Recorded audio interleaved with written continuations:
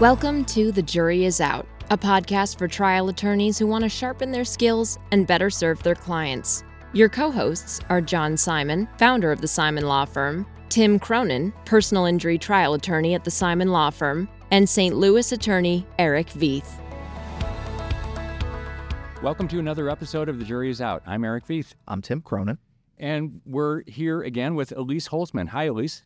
Hi, how are you? Thanks for joining us for part 2 of your podcast. Delighted to be here again.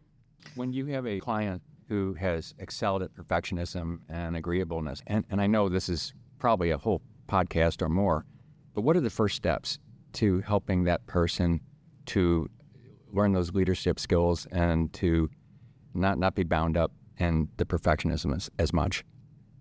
I think the first step is really always awareness.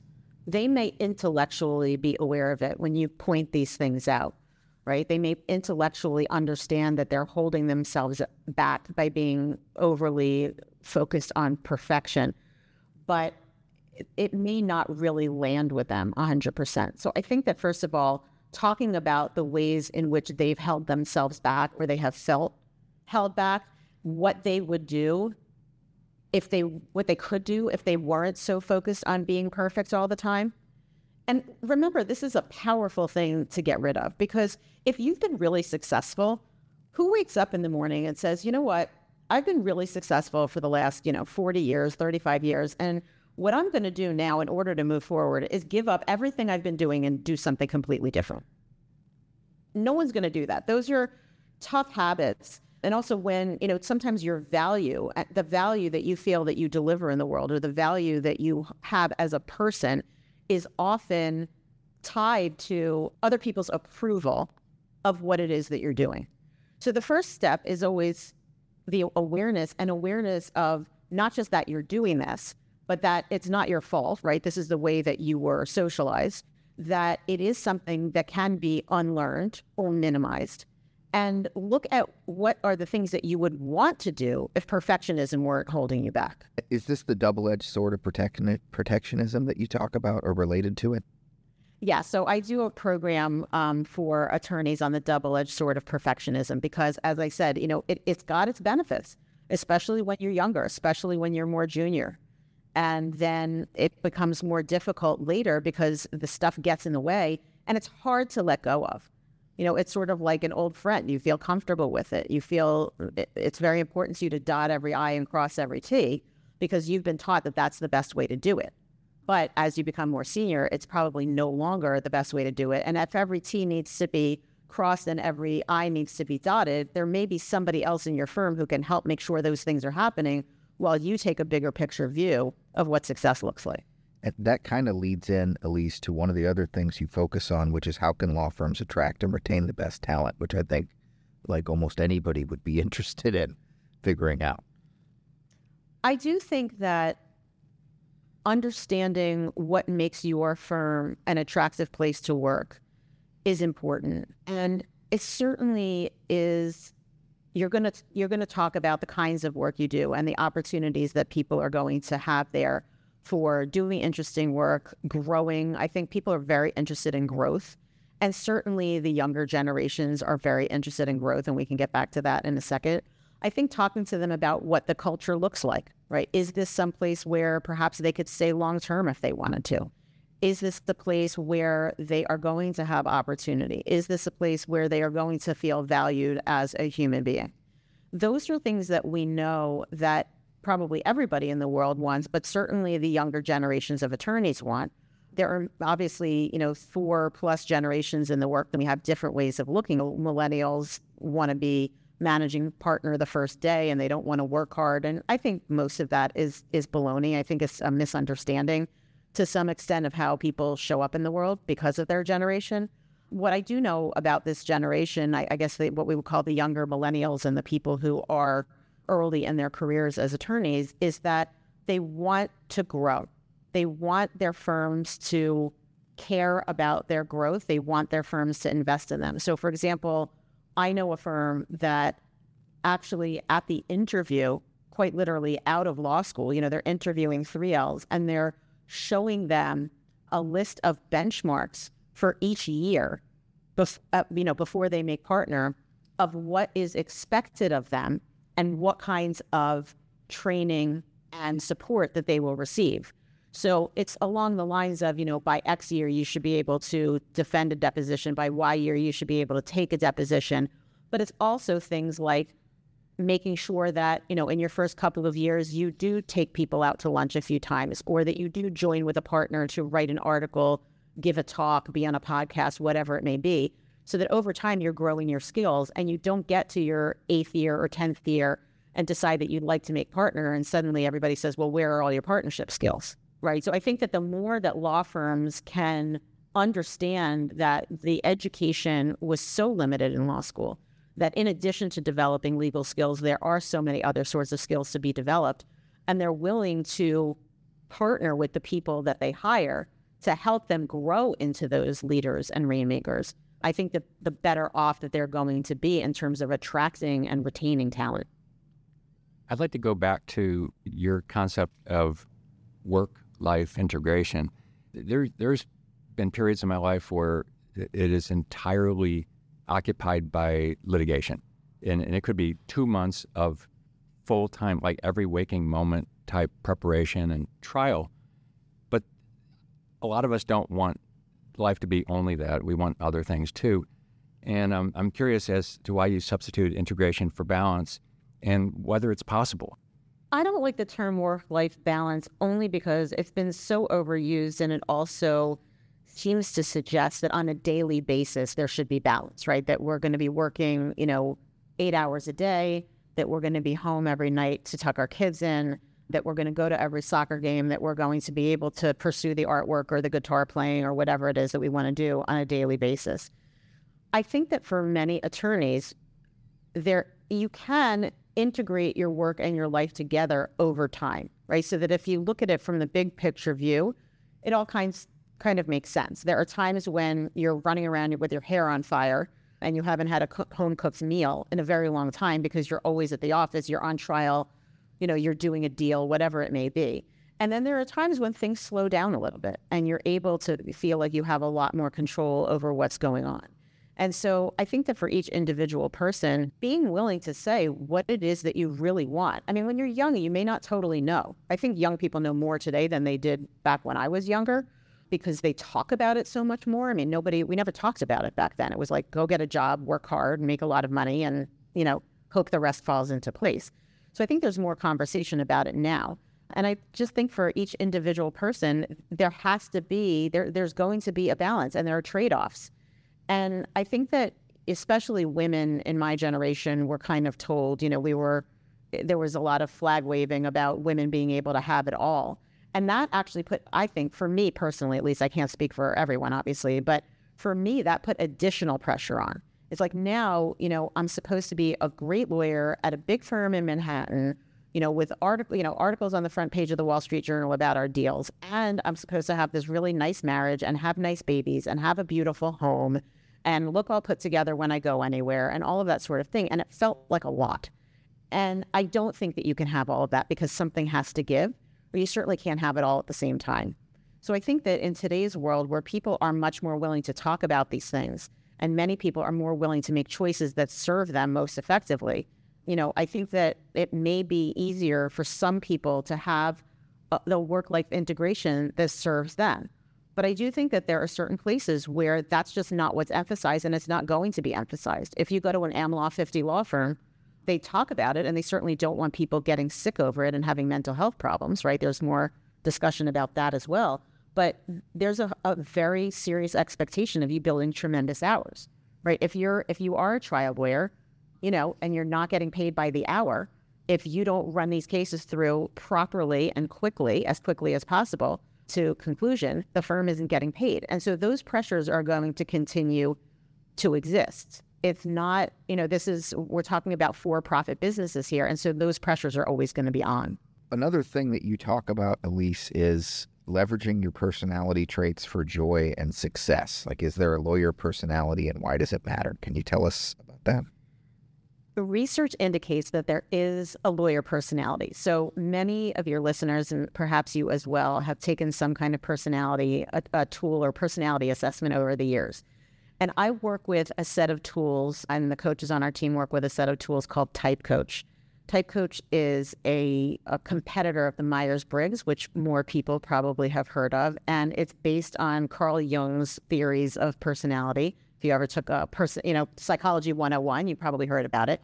And we had a retreat for our firm where we all took Myers-Briggs tests, and it resulted in in a rupture of arguments amongst us about whether we actually believed we fit into one thing. It was fascinating. Right. Anyway, yeah, it is fascinating. Well, it is fascinating, and it's funny because doing it in a group of lawyers. Look, if you told me when I was practicing law, or even 10 years ago, that I was going to be using this stuff, I would have told you that you were smoking something. Because look, I'm just as skeptical as the next lawyer, and this stuff sounded, with all due respect to people who are interested in astrology, it kind of sounded like astrology to me, and something that I wasn't going to be interested in. I started really enjoying using it because I think that while no two people are going to be identical, there are things that we can learn about ourselves and about others from these personality tools that can be incredibly valuable in how you communicate and work with other people. And so if you think about it, right, they even call lawyers mouthpieces sometimes. We're supposed to be really good at communication. And yet nobody ever teaches people how to communicate. The idea seems to be, well, you have a mouth and two ears, so of course you can communicate, when we know that it's more complicated than that.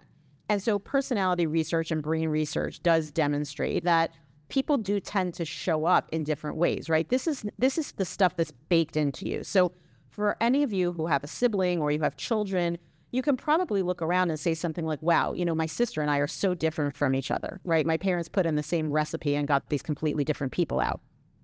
And so we know that there are things, we used to talk about nature versus nurture, and we know that nature, they're both important, but that nature is very, very strong. And so what research shows, and I think the research was done, if I'm not mistaken, by Dr. Larry Richard, who some of you may heard of. He was a practicing lawyer who then got back and got a PhD in psychology. And the research does demonstrate that lawyers tend to show up in certain personality categories. Think about it. We self-select into law school. Most people didn't go into law school because they were big risk takers. Most people didn't go into law school because they wanted to be salespeople. If we were big risk takers and wanted to be salespeople, we probably would have done something else. And so many, many lawyers do like structure, right? And they do like information and detail, and they think pretty logically. And actually most lawyers, not all, but a majority of lawyers tend to be introverts, right? Which means that they like to spend more time inside their own heads than out of their heads, that they get, they can get de-energized by being expected to talk to tons of people all at the same time, that sort of thing.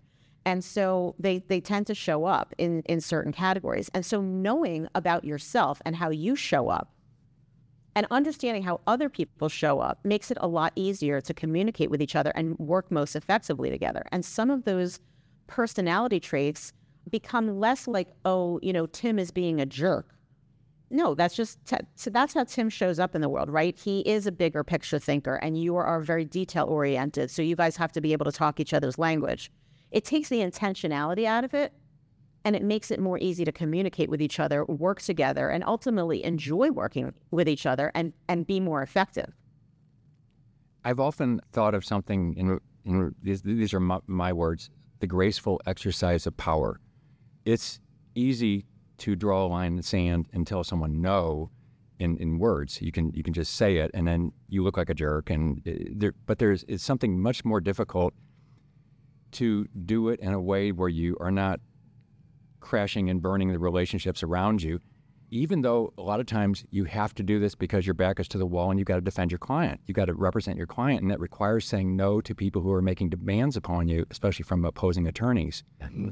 It seems like it's a moment that's fraught, and to my mind, it's a talent and a skill that's developed over many years to be able to assert that you need certain things for your client, you're not going to budge on them, but to do it in a way that is, again, graceful or, maintains the relationships going forward. Is there a word for what I'm describing here, or a phrase, or have you talked to your clients about things like that, these moments, which can be very difficult for a lot of us?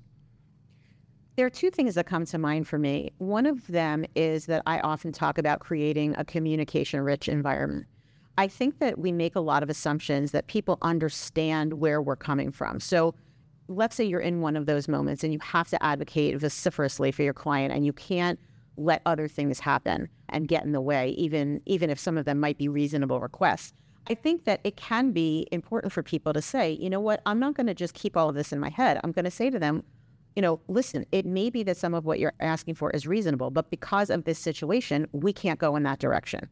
And so what happens is when you acknowledge another person's position, and look, you may get yourself in trouble if you do that, right? Again, I'm not a trial lawyer, but if there are times when you can say to somebody, explain what's going on and why you're doing what you're doing in a calm, respectful way, I think that you generate respect. They might not like what the answer is, but you're not creating an environment in which you wind up hating each other, right? It's like, I don't like the position, but I understand where the other attorney is coming from, even if I don't like it and even if my client's not going to like it. So I think a communication-rich environment, and by the way, that goes for working internally with colleagues or, again, working with opposing counsel or judges or even in your family, wherever it may be. There are times that we just assume that other people know what's going on inside our heads, and they don't. And some people will assume the best of you, and some people are just wired to not trust. It's like some people will say, well, until so-and-so proves me wrong, I'm going to trust that he's a good person. Whereas other people show up in the world just naturally more wary and more like, well, I need to wait to see if this person is trustworthy before I'm willing to trust him and think he's a good guy. And so understanding that people show up in the world differently and being willing to communicate some of what's going inside your head to be able to take some of the anxiety out of it or the wind out of their sails, I think is worthwhile. And then when it comes to personality type, if you use the model that I'm using, just as an example, because many other models are very valuable, there are 16 personality types. Just because you show up or your assessment tells you that you're one personality type doesn't mean that that's all of who you are. We're in all of the dimensions. There are 4 dimensions and there are 2 ends of the dimension, right? So that's why we wind up with 16 personality types. We're all in all ends of the dimension every day. So even if you're a strong introvert, you have extroverted time, et cetera, et cetera. So if you can understand where other people are coming from and you understand how you naturally show up in the world, it's also incumbent on you to be willing to flex your style. And that's what we talk about with the personality tools. Learning how you show up in the world, understanding how other people's inborn hardwired traits make them who they are, and then not just knowing who you are and who they are, but being willing to flex your style a little bit to accommodate other people is really important. So you can flex towards other people a little bit more, and then you can also ask for what you need, right? If you're getting constantly frustrated because you're a detail-oriented person, as many lawyers are, and you're working with somebody who's a super big picture thinker, and they drive you out of your mind because they never give you the information you need, you can sit down with them, especially if they know about their own personality type and you do as well, and say, I know that you tend to take a big picture view of things, but what I've learned is I need a little more detail. Would you mind taking 5 more minutes so I can ask you some questions and then I can run off and do this thing that we need to get done? So I think it's about communicating more about what's going on inside your head in a kind of a compelling but also respectful way, and then your willingness to flex your style towards other people so that you can come closer to the middle. I graduated from law school a long time ago, 1981, and it's just occurring to me that your description of leadership might make no sense to a lot of people back then. I suspect that what it means to be a leader has changed a lot over the decades. Is that fair? There's no doubt. I mean, if you Google leadership, I think you get like 1.3 billion hits or something like that. I was just doing a program and I Googled just to see what happened. Like, what does leadership mean? And, back in the day, in the 80s and 90s, leadership seems to be more about top down, right? Very much a top down environment. The leader said it, everybody else ran around and did it. There was not necessarily empathetic leadership the way we think of it now. And there's no question that notions of leadership have changed. And so to the extent that there are some of us around who are longer in the tooth, shall we say, I think it's important to understand that, we can learn a lot from new models of leadership. It doesn't mean capitulating to everybody, right? At the end of the day, the buck probably does stop with you. But getting other people's input, making sure that there's continued innovation and that we leave open possibility for voices to be innovative, listening to other people, even if you can't give them everything that they want, is important. It's lonely at the top. It's tough at the top. because you can't always deliver consensus. You probably can almost never deliver consensus. But people are much more likely to follow a leader when they feel that they've been heard. And so I think that that's important, an important takeaway, right? Even if you're not solving the problem of leadership or entirely changing your notion of leadership, there's a takeaway there that being able to allow other people to be heard and valued is an important part of being a leader in today's world. That reminds me again of your pillars, and under relationships, your number one pillar is it's apparent that good communication skills are paramount. What do you do? What are your first steps for a new client who's really struggling, but you're noticing perhaps something in that person that you suspect might be a characteristic or a tendency, a character trait that's maybe they're getting in their own way, maybe they're a little abrasive, or they don't quite have these polished skills for getting along with others as much as you think they need?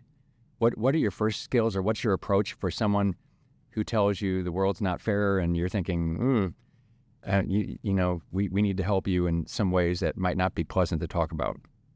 Right. So as a coach, it's really important to ask as many questions as possible to kind of help the client figure things out on his or her own. And so in that situation, I might say, tell me about the conversations that you're having with so-and-so. How do they usually go?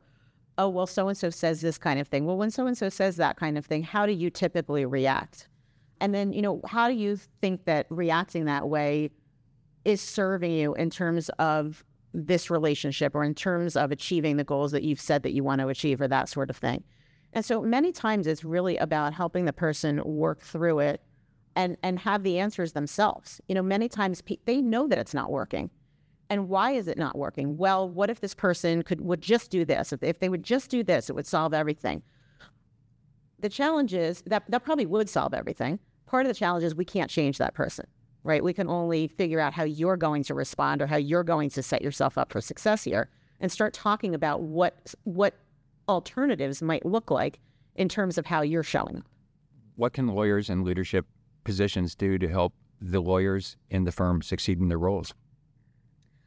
I think part of it is taking a step back and remembering that it's not all just about the practice of law. If you're running a law firm, you know that, because now all of a sudden you've got you're dealing with billing, and you're dealing with collecting, and you're dealing with people who maybe some are squeaky wheels and they're not happy with things. Maybe you're dealing with people leaving the firm that you wish you would stay, and people staying at the firm that you wish you would leave. I mean, there's so many things that law firm leaders have to deal with.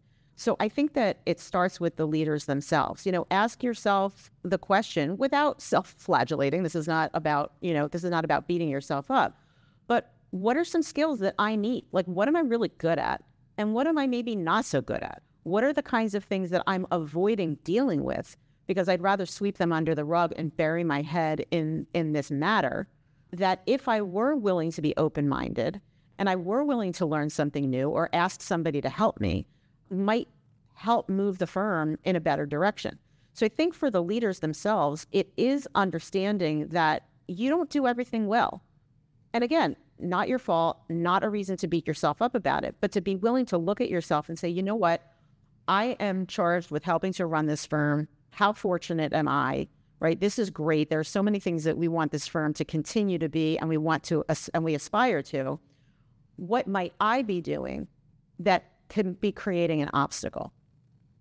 And be open-minded to hearing what those answers are. It doesn't mean that you're a bad person. It simply means that there are perhaps skills and mindsets that would be helpful to develop. And then be willing to seek some help, right? Maybe somebody in your firm is better at doing something than you are, and you kind of learn a little bit from them and maybe share some of the labor on that issue. Maybe you do go find a coach to help you learn about it. Maybe you do take a course at the Bar Association or some kind of other CLE about leadership or running a law firm. And you open yourself up to the idea that the way you're doing it so far may be the best way of doing it, but most likely there's something that you can still learn.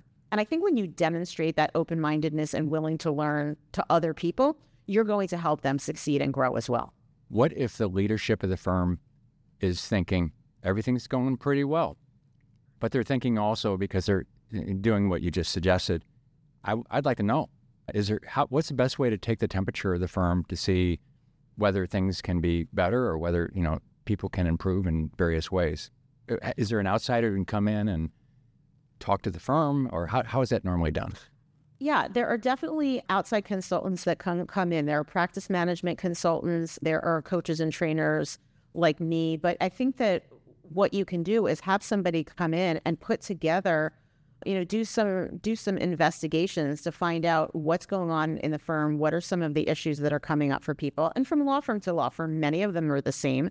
So those consultants are going to have a sense of where they should start. I think many times doing anonymous surveying of the people in the firm. You could also be doing 360 evaluations, so that if you're the managing partner, people around you can be evaluating you. You could be evaluating them, et cetera, et cetera.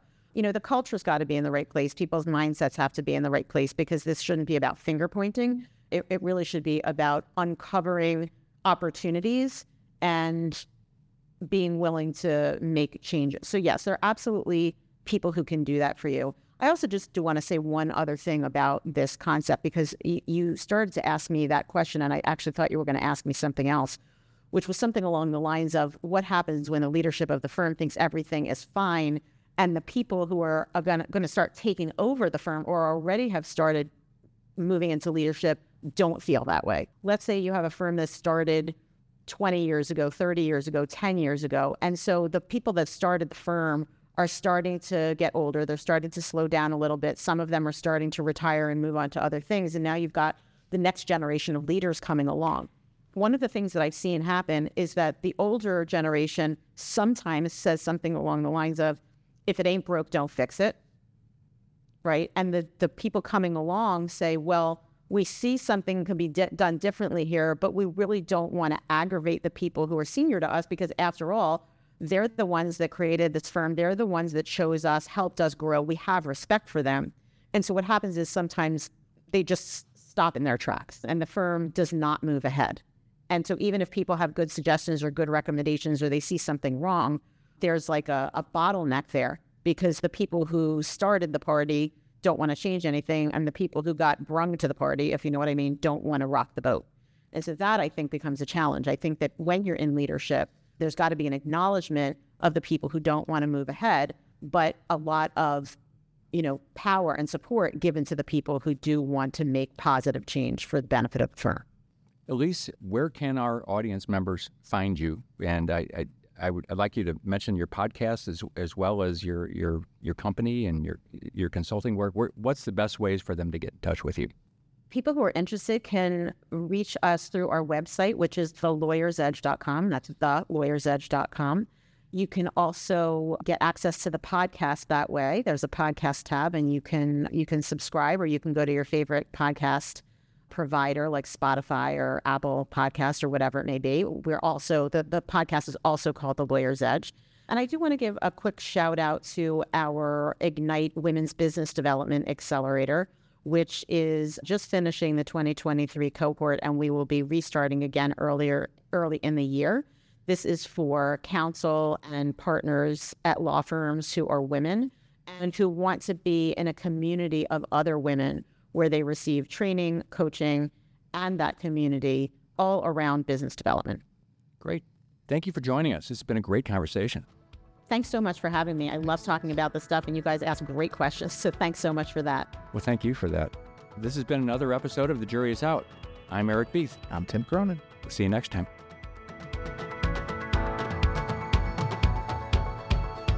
The Jury is Out is brought to you by the Simon Law Firm. At the Simon Law Firm PC, we believe in the power of pooling resources in order to create powerful results. We often lend our trial skills and experience to lawyers around the country to achieve better results for their clients. Our attorneys welcome the opportunity to work with you on your case, offering vast resources, seasoned litigators, and a sterling reputation. You can contact us at 314-241-2929. And if you enjoyed the podcast, feel free to share your thoughts with John, Tim, and Eric at comments@thejuryisout.law. And subscribe today, because the best lawyers never stop learning.